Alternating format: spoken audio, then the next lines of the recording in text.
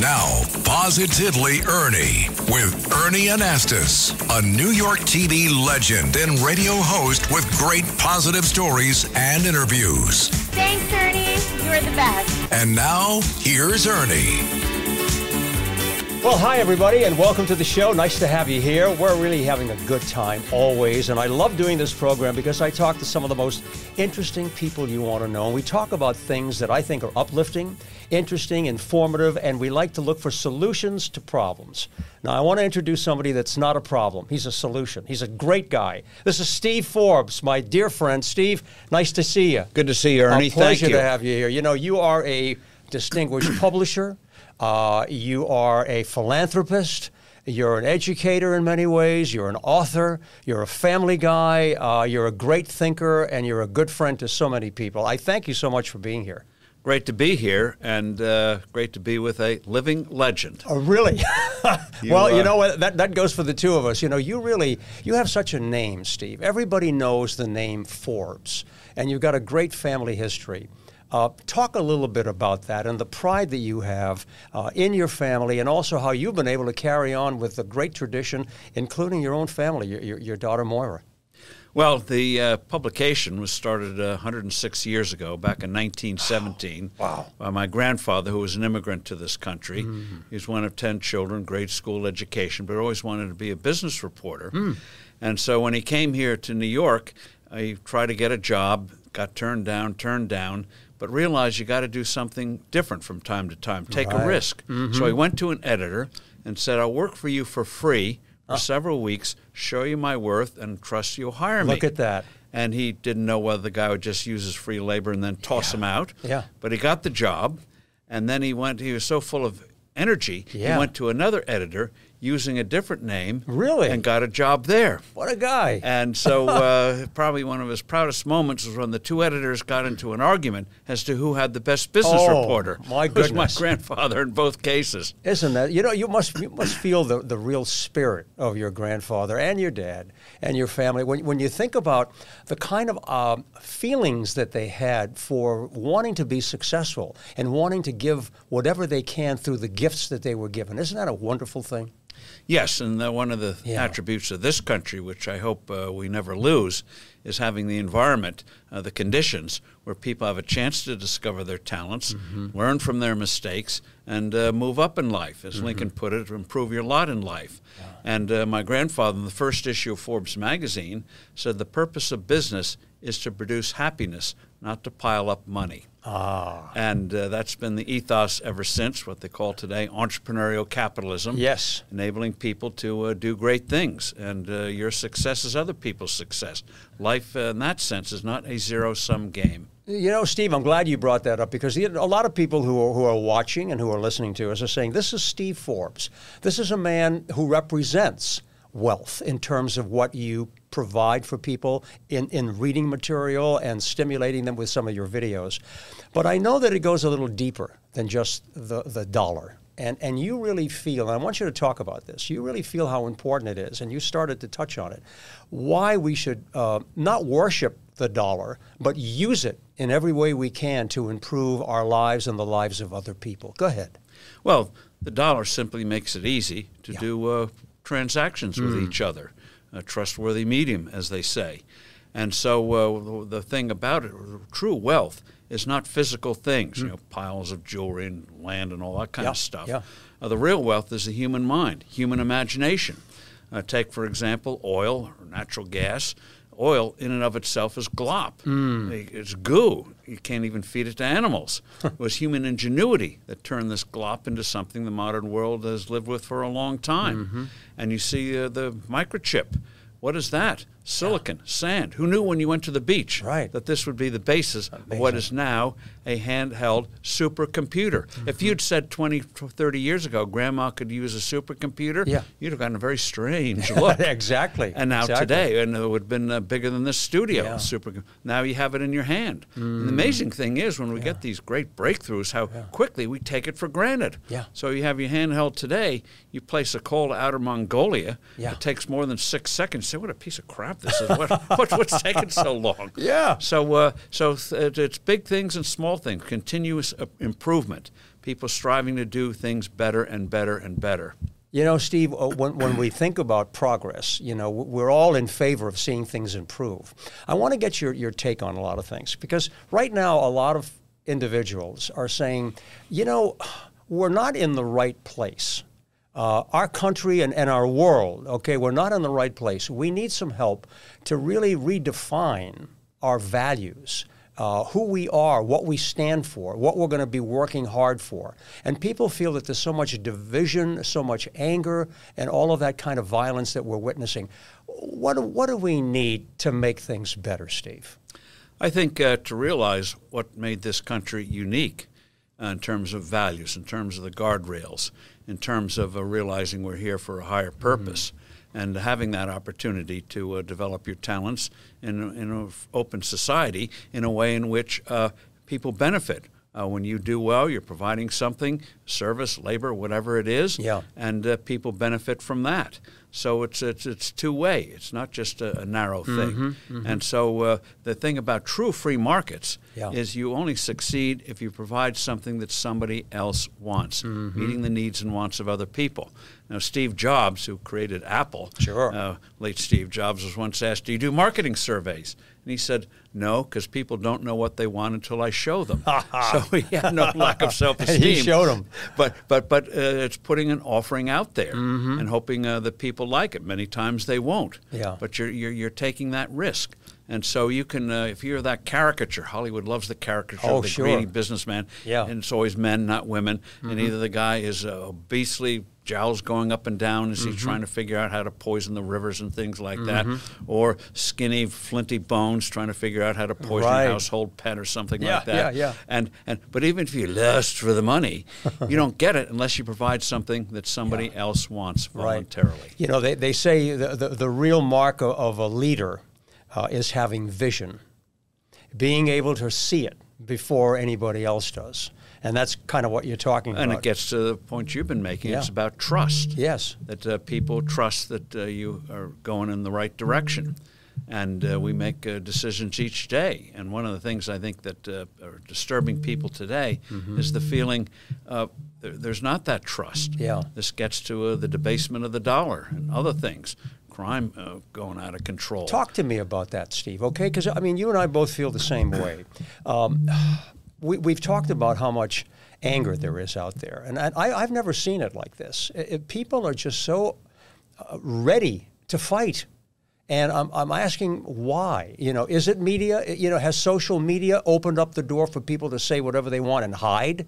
I mean, is it because we have a plethora? Part of that is social media. Social media, part of it. Great breakthroughs. For example, the printing press now enabled pamphlets, which stirred people up.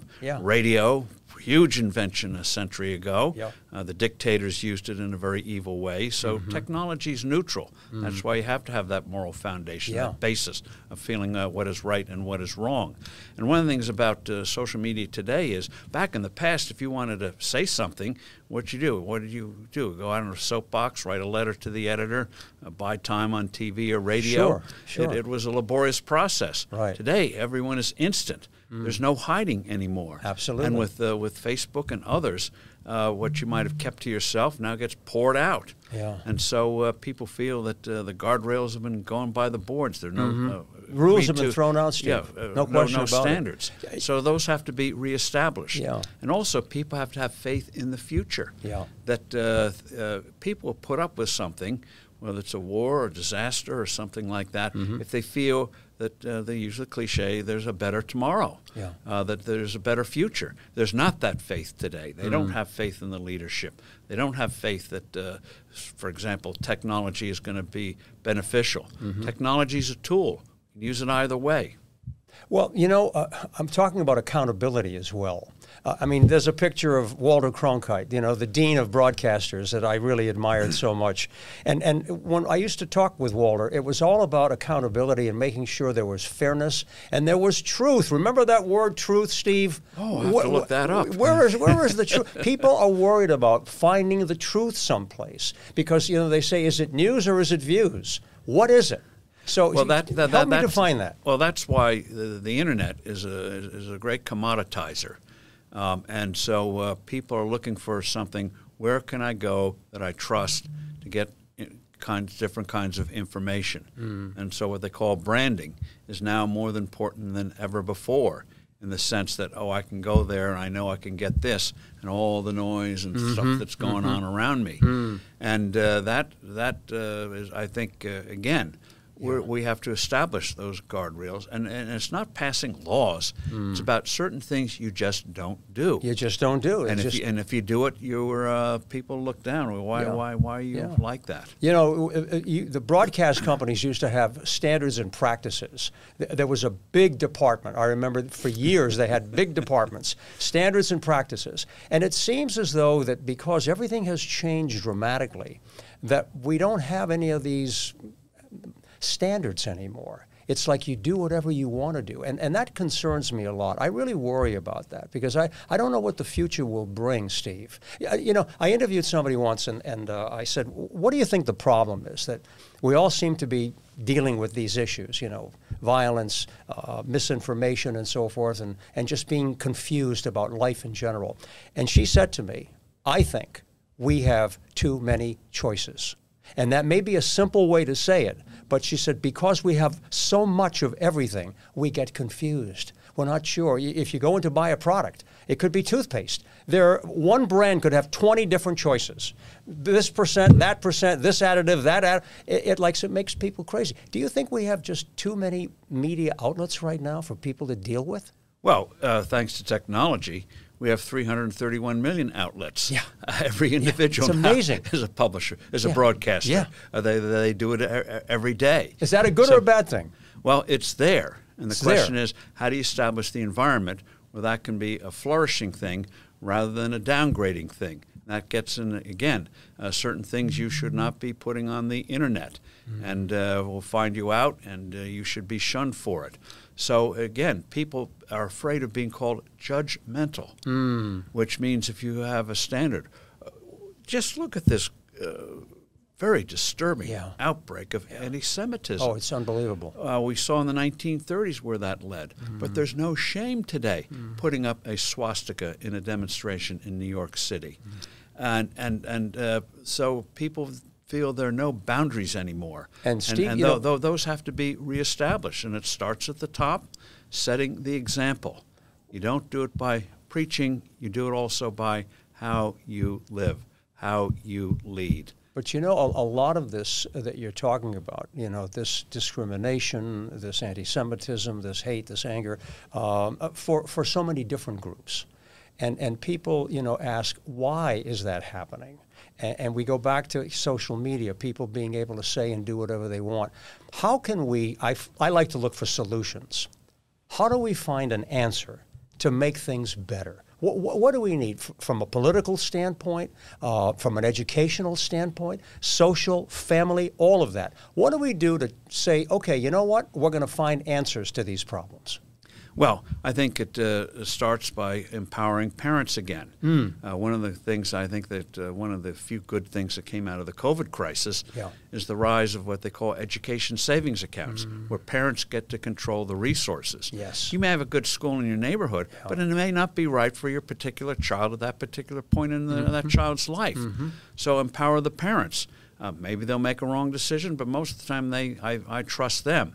So the culture's not fighting them. They get to control the culture again. Yeah. So in terms of money, money is not a commodity. Money is simply a means of doing transactions. It's like a claim check. You know, you go to a restaurant, you check your coat, what do you get? You get a piece of paper, a piece of plastic, worth nothing in and of itself, but a claim on a real product. You buy a ticket to an event, whether it's a piece of paper or things on your handheld. Sure.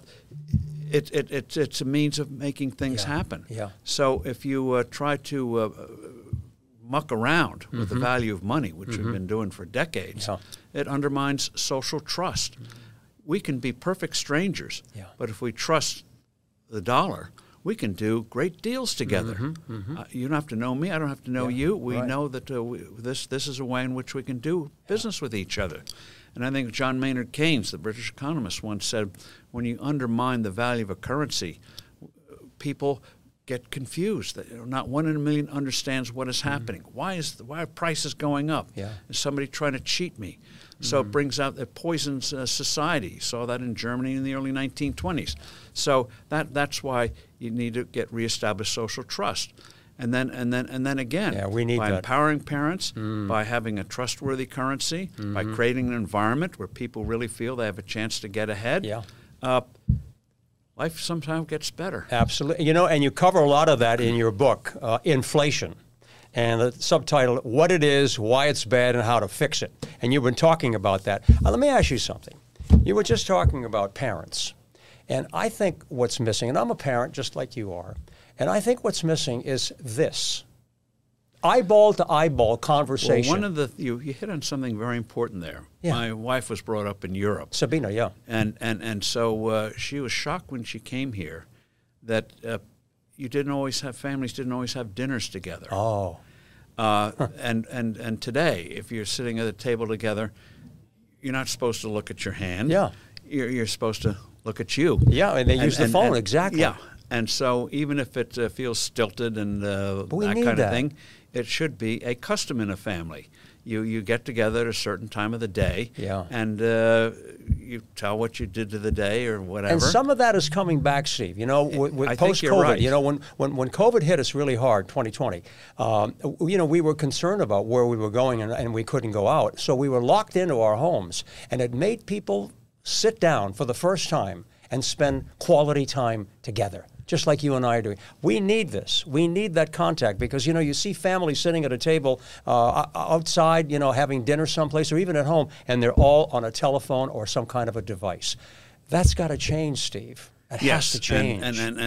So in our household, if I start to look at something, no, don't do it. If somebody else starts to look at something, no, you don't do that. Yeah. Dinner time is dinner time. And you may look at the food, but you're not going to look at the handheld. That's it. And one of the things about parenting, too, is establishing authority, warning the kids at an early age about drugs and things like that. You bet. And then one of the things we did, raising our 5 daughters, was do one thing that was absolutely arbitrary. Just established authority. With the 5 daughters, we said, no pierced ears until you're 18. Oh, you go. And they all right. said, that's terrible, blah, blah, blah, blah, blah. But it set something. That's the rule. That was your call. And when you become an adult, you can make that decision. Yeah. So parents can't shrink from establishing, and as my father liked to say, you're a successful parent when you become an embarrassment to your children.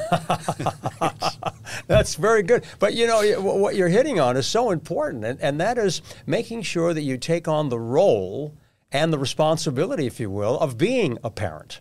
And I know it's difficult because, there are a lot of families where, everybody's working. Yes. Everybody's trying to, pay the bills, and that's not easy to do. But we have to somehow find a way. You know what I would love to see? I would love to see our political leaders. And you ran for president. I mean, you understand how the whole system works and what you wanted to do.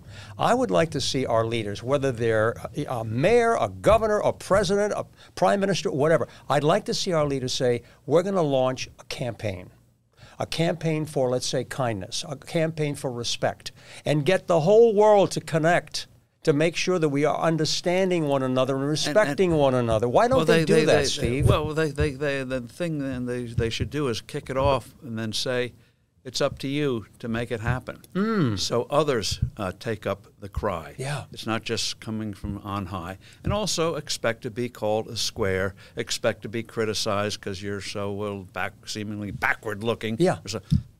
You get that kind of criticism. We need that. You know you're I onto understand. something. Yeah. But we need, our leaders to be able to set the tone. Because Yes. you look for like you look for a parent, you look for a leader as well to say, this is the way we're going to do it. Okay? And one of the things parents also have to realize if they really care about their kids is that the kids will survive the parents' best intentions. My father liked to say that as well. Yeah, that was good. And so teen years can be tough, especially with daughters. And during those years, you have to remember what Abraham Lincoln said in a very different context. Yeah. This too shall pass. This too shall pass. Steve, I like to ask a couple of questions too, and that is if you had to pass along, and you kind of have done it, but I want you to think a little bit more, some good advice that you would pass along to a newborn baby and say, you know, write it down. Someday you're going to take this and you'll remember it, and I hope it helps you. What advice would you give? And I know times will change, but what advice would you give from your experience and your wisdom and your experience to a newborn to say, I hope you use this well? What my grandfather, starting with the first issue of Forbes, took a quote from Proverbs: "With all thy getting, get understanding." And try to teach a child, it's always learning. And if you get a setback at school or something like that, it's not the end of the world. Trying to put things in perspective and recognize, too, even when you get older, you're not fully formed. There's sort of this feeling today, at least it wasn't until recently, that if you hadn't won the Nobel Prize or created some great new technology by 23, you're kind of a failure. And so, no, as Yogi Berra said, it's not over till it's over. Till it's over. I mentioned Steve Jobs earlier. If you took his personality, took the name off, and gave it to anybody in an HR department in a company and said, get this guy out of here. He has all the attributes that we don't want. Selfishness, screaming at people, stealing and putting people down. Steve Jobs got fired from his own company before the age of 30. I know. But he painfully learned after that how to become a leader, how to have an environment of creativity. And he became one of the great business leaders of all time, innovators of all time. But he learned that painfully. Be prepared. You can learn from life. Sometimes the tuition is not an easy one. What do they say? They say a setback is a setup for a comeback.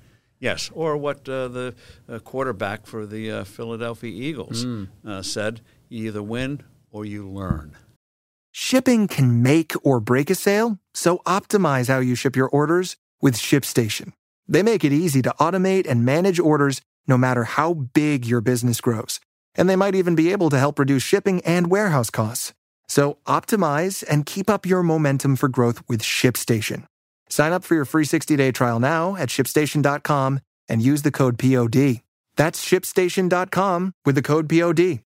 If you only have a 401k, you're not getting the most for retirement. Wait, what? Add a Robinhood IRA on top, then they'll boost it by 3%. You can do that? And if you transfer in any retirement account, you get 3% on top of that. Is there a limit to the match? No limit. Robinhood Gold gets you the biggest contribution match of any IRA on the market. Sign up for Robinhood Gold at Robinhood.com/boost by April 30th. Subscription fees apply. Investing involves risk. 3% match requires gold for 1 year from first match. Must keep IRA for 5 years. Match on transfers subject to additional terms and conditions. Robinhood Financial LLC, member SIPC. Yeah. We have to learn from whatever it is that we experience. A couple of quick questions. What makes you smile? Well, being with a good friend like you. Hey, that's nice. Thank you so much. What else makes you smile? Well, one is when you get something done, whether it be a big thing, small thing. And also, as you get older, you realize this is not a dress rehearsal. And so, as Yogi Berra said, you keep going. Keep going. And seeing a grandkid. These things make you smile. What makes Steve Forbes cry? Well, I think it's not the physical thing, but when something tragic happens in the family or with a friend, or you see something happening in the world and the country, like this outbreak of 1930s-style hate, which is very, very ominous. That hurts. And also you make mistakes. You might have hurt somebody unintentionally or not done something that got caught up in all the other things you do. And so realize humans are not perfect. Human nature doesn't change. But as Abraham Lincoln said, at least try to appeal to the better angels of nature. Better angels of nature. And if you have one wish, Steve, one wish to say, I would love to see this happen, what would it be? America having confidence in itself again. Be good for us and be good for the world. Yeah, and I think a lot of people will agree on that point. Steve, you're a delight. I mean, we could go on and talk for another half hour or so, but you really have been a terrific guest. And thank you, and you're a great interviewer. You know how to bring it out of people. Thank you, Steve. I wish you and your family great holidays, good times, good health, and happiness together. Hold my hands. I like to have that connection, okay? Thank you so much. The great Steve Forbes, ladies and gentlemen. Thanks for being here today. Thank you, Ernie. Appreciate it. Thank you for joining us, and we'll see you next time. And stay positive, America.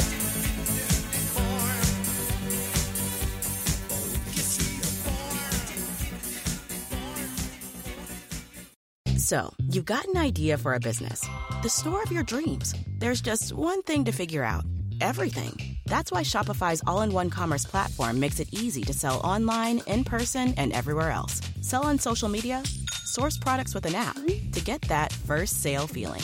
It's the only solution that gives you everything you need to sell everywhere you want. So when you're ready to bring your idea to life, power it up with Shopify. Sign up for a $1 per month trial period at shopify.com/listen.